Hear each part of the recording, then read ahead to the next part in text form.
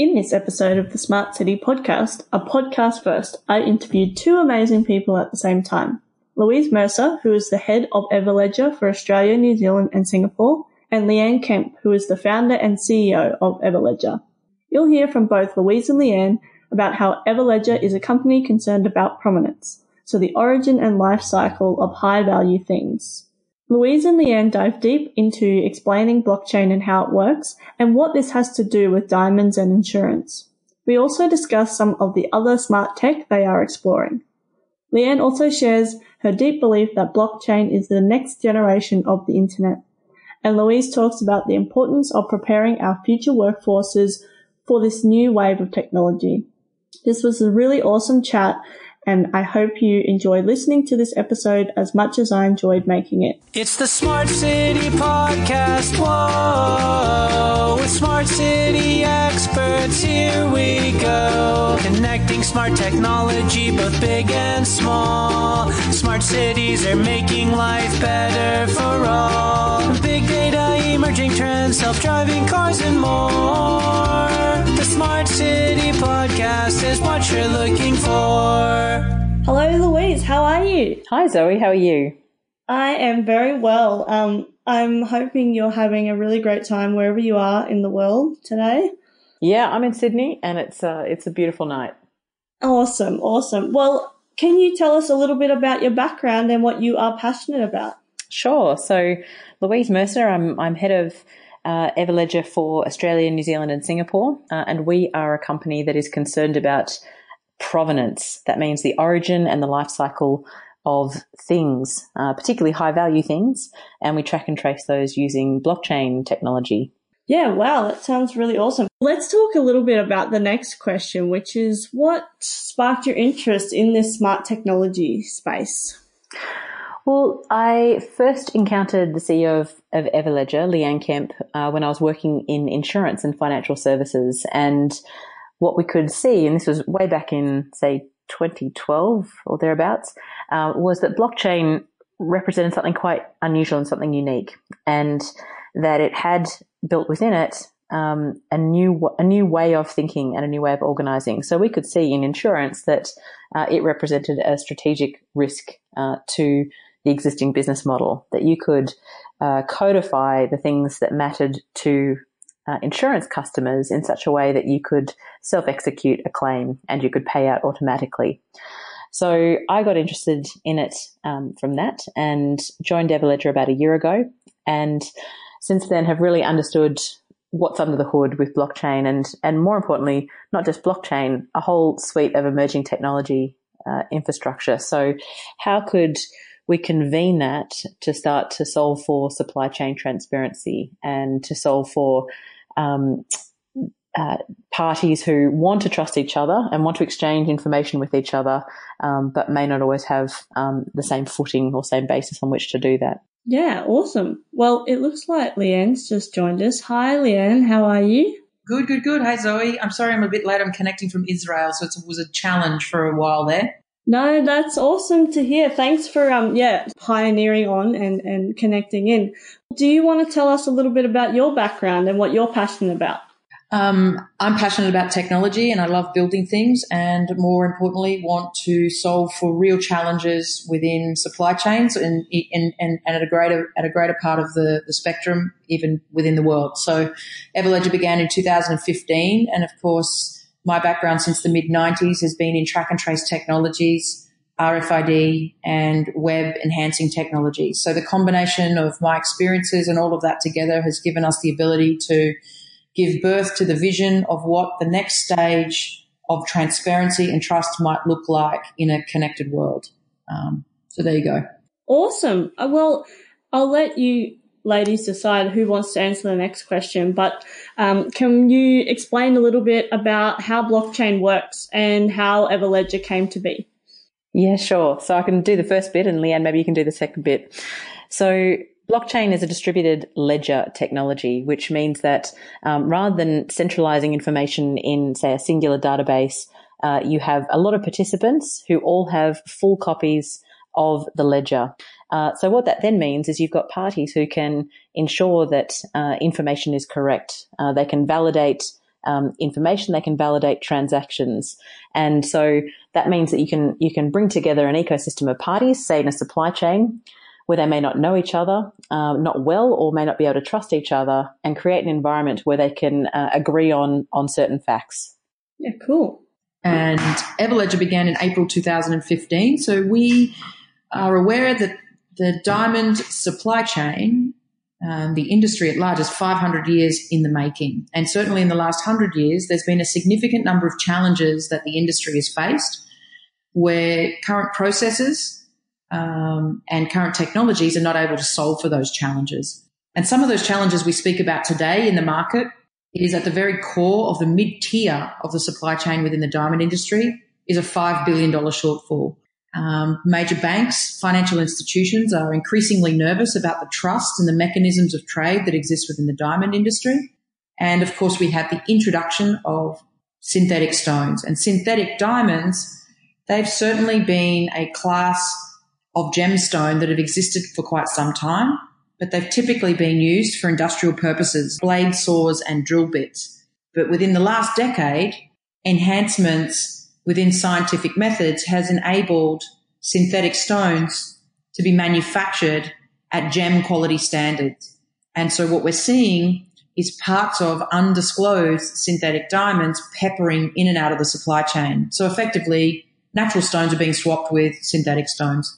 And this is causing a whole bunch of concern within industry, not only from a perspective of disclosure, but also when you think about a bank or a financial institution, they want to be sure that they know the physical object, its identity, who traded it, and of course, who owns it. And when you combine the challenges of a lack of transparency and the concerns with synthetics, we're able to help solve for those problems with layering of technology, not only just blockchain, but some of our other technical disciplines like machine vision. We can apply smart contracts for real-time settlement. And then, of course, a cognitive layer. So how do we bring an intelligence layer to the blockchain to help to solve for an intelligent and an ethical supply chain? Yeah, awesome. So I want to talk a little, I mean, this is the Smart City podcast, and I know you guys are experts in your field, and not necessarily the Smart City overall, but I want to talk about how you think blockchain and your application of it fits into the Smart City space. Louise, you might want to talk about that, particularly the work we're doing inside of local councils and what that might mean from a risk perspective. Yeah, sure. So there's a couple of different angles in Australia. So with local councils, they have a number of obligations to meet in terms of the assets to manage, the infrastructure, etc., which is often high cost, and the maintenance of compliance, and the various upkeep and repairs, etc., that are necessary for that kind of infrastructure. So we are in conversations and advancing how is it that we can help take care of some of that complexity, and how can we then evidence for highly regulated entities that they are meeting their compliance obligations and standards with respect to that upkeep. And that flows into insurance, which is, how can you then demonstrate good risk management that then has an impact, hopefully downward, on your premiums, and certainly results in fewer claims, and therefore people being hurt or injured or loss being experienced. And equally that flows into the finance arena, which is, how can banks and financiers be confident about the management of the underlying asset. So that's really important for councils. And I also have another group in Australia that is really interested in thinking through the digital built environment, and how can you take what is large amounts of infrastructure that is and the town planning activity, and help to mirror that in a digital built environment that can be navigated by multiple parties, so that planning doesn't just stop at the particular surveying limits, but actually understands the interoperability and what sits beneath the ground in terms of pipes being laid, what sits above the ground in terms of the flow and the experience for people, so that whether it's a construction company, whether it's a developer whether it's the council, again, who's trying to approve the plans. There's a more robust sense of what environment is being created, what kind of footprint is created, and experiencing that from a digital perspective before obviously approving plans and having that appear in the physical landscape. Yeah, cool. So I know we talked a little bit about smart contracts when we were discussing this interview. Can you talk a little bit more about how that works? So smart contracts is a construct that really sits within a form to enable a set of known inputs with a set of logic to then execute upon a contract. So smart contracts are neither smart and nor are they a contract by terms of, legal stance. But what it does do is it sits as a part of blockchain architecture or infrastructure that enables the automation of events to occur. And so what we are seeing in the space is the use of smart contracts in ways to underpin the simple process of change of title, proof of ownership, promise to pay, and the triggering of those events that will all come together. We're seeing smart contracts being employed in an insurance sense that could actually enable automatic claim settlement. So a prime example of that could be a flight is being delayed. I have an insurance cover. It would take in a set of parametric data, so it would know that the flight has been delayed by a certain number of hours, and the payment is automatically triggered against the terms of the physical contract, and the money will certainly appear within a digital wallet in the consumer's hand within a matter of seconds. So the contract layering that exists, and certainly when you think about the common law constructs, can actually be transposed from physical wording into what we call pseudocode, and then, of course, into actual executable code. And we're starting to see now certain types of use cases emerge where we can invoke physical settlement without the course or the need for human interaction. And that's really where I think smart contracts will make some form of co-evolution or some type of evolution of the thinking in terms of the legal frameworks. Yeah, definitely. So with Everledger, are there any other applications of blockchain that you're currently looking at? Yeah, I think there's two key ones, Zoe. So, what we're really known for, and the work that we do in terms of capturing an object's provenance on the chain is one key aspect. So, can you identify the forensics of an object? Can you identify it for us? Diamonds and precious gems and jewelry, etc., from mine to market. Can we evidence its chain of custody and its life cycle? And can we also evidence the documentation that flows through with it, various certificates of exchange, through to certificates of authenticity. So, in that case study, you can take that and replicate that into other contexts, but ultimately you're looking after the object and you're using blockchain to manage that. I think the second one is that you can use blockchain to log and keep track of events. And so that might be that you've got parties, take that digital built environment that I was talking about earlier.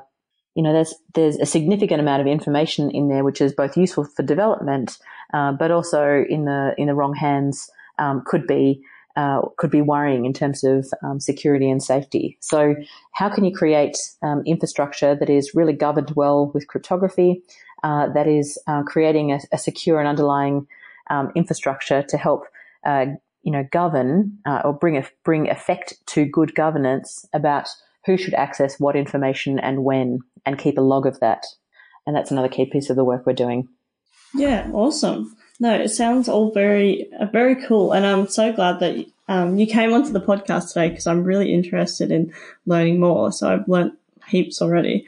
I just want to talk a little bit. I think we've already discussed this a lot, but what the potential for blockchain is and related technologies in this smart city space.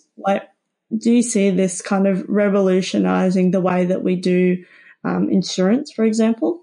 So I might sort of talk to that. So certainly blockchain and its core constructs is next generation internet technology. So the question you ask about where does blockchain sit in the world or in the context of smart cities, the same question could or should have been asked in the late or mid 90s around the internet itself. So when you consider 1989 was an incredible year for the world where Tim Berners-Lee created HTTP, which is the hypertext protocol that effectively enabled two computers to talk together. And of course, the internet or the World Wide Web was born on top of that construct. And then we had another innovation in a protocol level called SMTP. And of course, SMTP enabled the application, which we use today, called email. And when we really sort of deconstruct the core sets of technology within blockchain, it's really boils down to three sentimental essence. And so one, of course, is database. This construction of a database in a distributed form, the ability under consensus to be able to agree within multiple parties across a protocol that transaction occurred, and then cryptography. So cryptography to enable the privacy preserving mechanisms of data. So it's very clear that I believe what we are doing now in the world is we are moving from what we once knew was the World Wide Web to the World Wide Ledger. So blockchain will become as digitally ubiquitous as HTTP or SMTP is today. We're not talking about those protocols of importance, and nor are we talking about things like browsers and even email as applications. And the blockchain within the next 3 to 5 years will become a non-topic of discussion. This will be baked into some form of interactive business network technologies. And where that is applied, effectively it's applied wherever the internet's applied. So that's my answer. Yeah, because it's not like we go, oh yeah, let's talk about the potential of the internet right now. We've had that discussion and it's just ubiquitous. It's like smartphones, I suppose. It's just assumed that everyone has a smartphone and is using it to its, full capability. So yeah, no, I'm really excited about that. That sounds, like changing times ahead will be, really exciting. Now, I just want to talk a little bit about integration, across different disciplines. I imagine, I'm assuming here that, for you to create Everledger, there was a lot of, conversations and cross-disciplinary kind of meetings and things that had to happen for you to kind of get up and running. And then that not everyone has been, welcoming with open arms and that kind of thing. How did you kind of deal with that integration piece across different industries? Well, Mara, I can talk about what we did within the diamond industry. So if you bake back the core essence of blockchain, as I spoke about before, with cryptography being one layer and then consensus being another, and we look at the human system that currently exists within the diamond industry, it's really quite interesting when you start to parallel both a digital form of that as well as the human system, which effectively is the Kimberley process. We can transpose already human elements of consensus, of which 81 countries have joined, of which there is some voting mechanism to enable a consensus on a record of truth. But the issue is that within the diamond industry, they've been, the systems, the methodology, the approach is still stone and tablet type approach to industry. So we were able to not necessarily unwind legacy. We could just purely translate it from a form of a human system into a digital system. So there was an easy transformation effort to be able to convince industry at large, particularly on the tail end of the fact that there are many challenges that can't be solved with, a chip of paper and a promise to pay. Other industries are a little bit more challenged where they don't necessarily have a mechanism upon which they have a human system of consensus or a human system of rigidity. So those industries are a little bit more challenging. But like every new and emerging technology, there is a set, a deep construct of education that's needed and a deep construct of experimental activity, and then, of course, pilots and testing. And now we're moving into a production sense in quite a rapid way. So again, I don't think that this technology potentially is easily suited to implementation in some industries, but in other industries, it's the right timing for its adoption. Yeah. Yeah. Cool. So the last question I have, the second last question I have is about the emerging trends. And the ones I want to talk about are the ones that people aren't talking about. So have you got any thoughts on that? Oh, look, I think there's a lot of trends that are being discussed, and that doesn't make them less meaningful. So for instance, if I think about, within blockchain space, it's begging a new way of thinking about governance, a new way of thinking about how parties who might to date have been competitors and really locked down behind big walls from each other actually get in the same room together, with their regulators and negotiate how they work together. And to me, that's a paradigm shift. It's occurred in some ways in the past, and you see, the rise of industry associations, etc. But I think this is a new form of it, because you're starting to create the means by which industries and competitive parties, etc., can actually work together quite harmoniously and quite collaboratively for the betterment of their industry, for the betterment of customer outcomes, and for the betterment of the way they can evidence their compliance with regulation. So I think that's a very interesting one. And the other one that I think is spoken about a lot, but it doesn't detract from its meaningfulness, is the new role that blockchain and other emerging technologies, and I would bring into frame machine learning and artificial intelligence and sensor technology, etc., and just general purposing towards automation, what that does to our workforce and to the transformative nature it will bring to jobs. So, it's very easy when you're looking at technology to see what jobs will be displaced and what won't be here, say, in 10 years.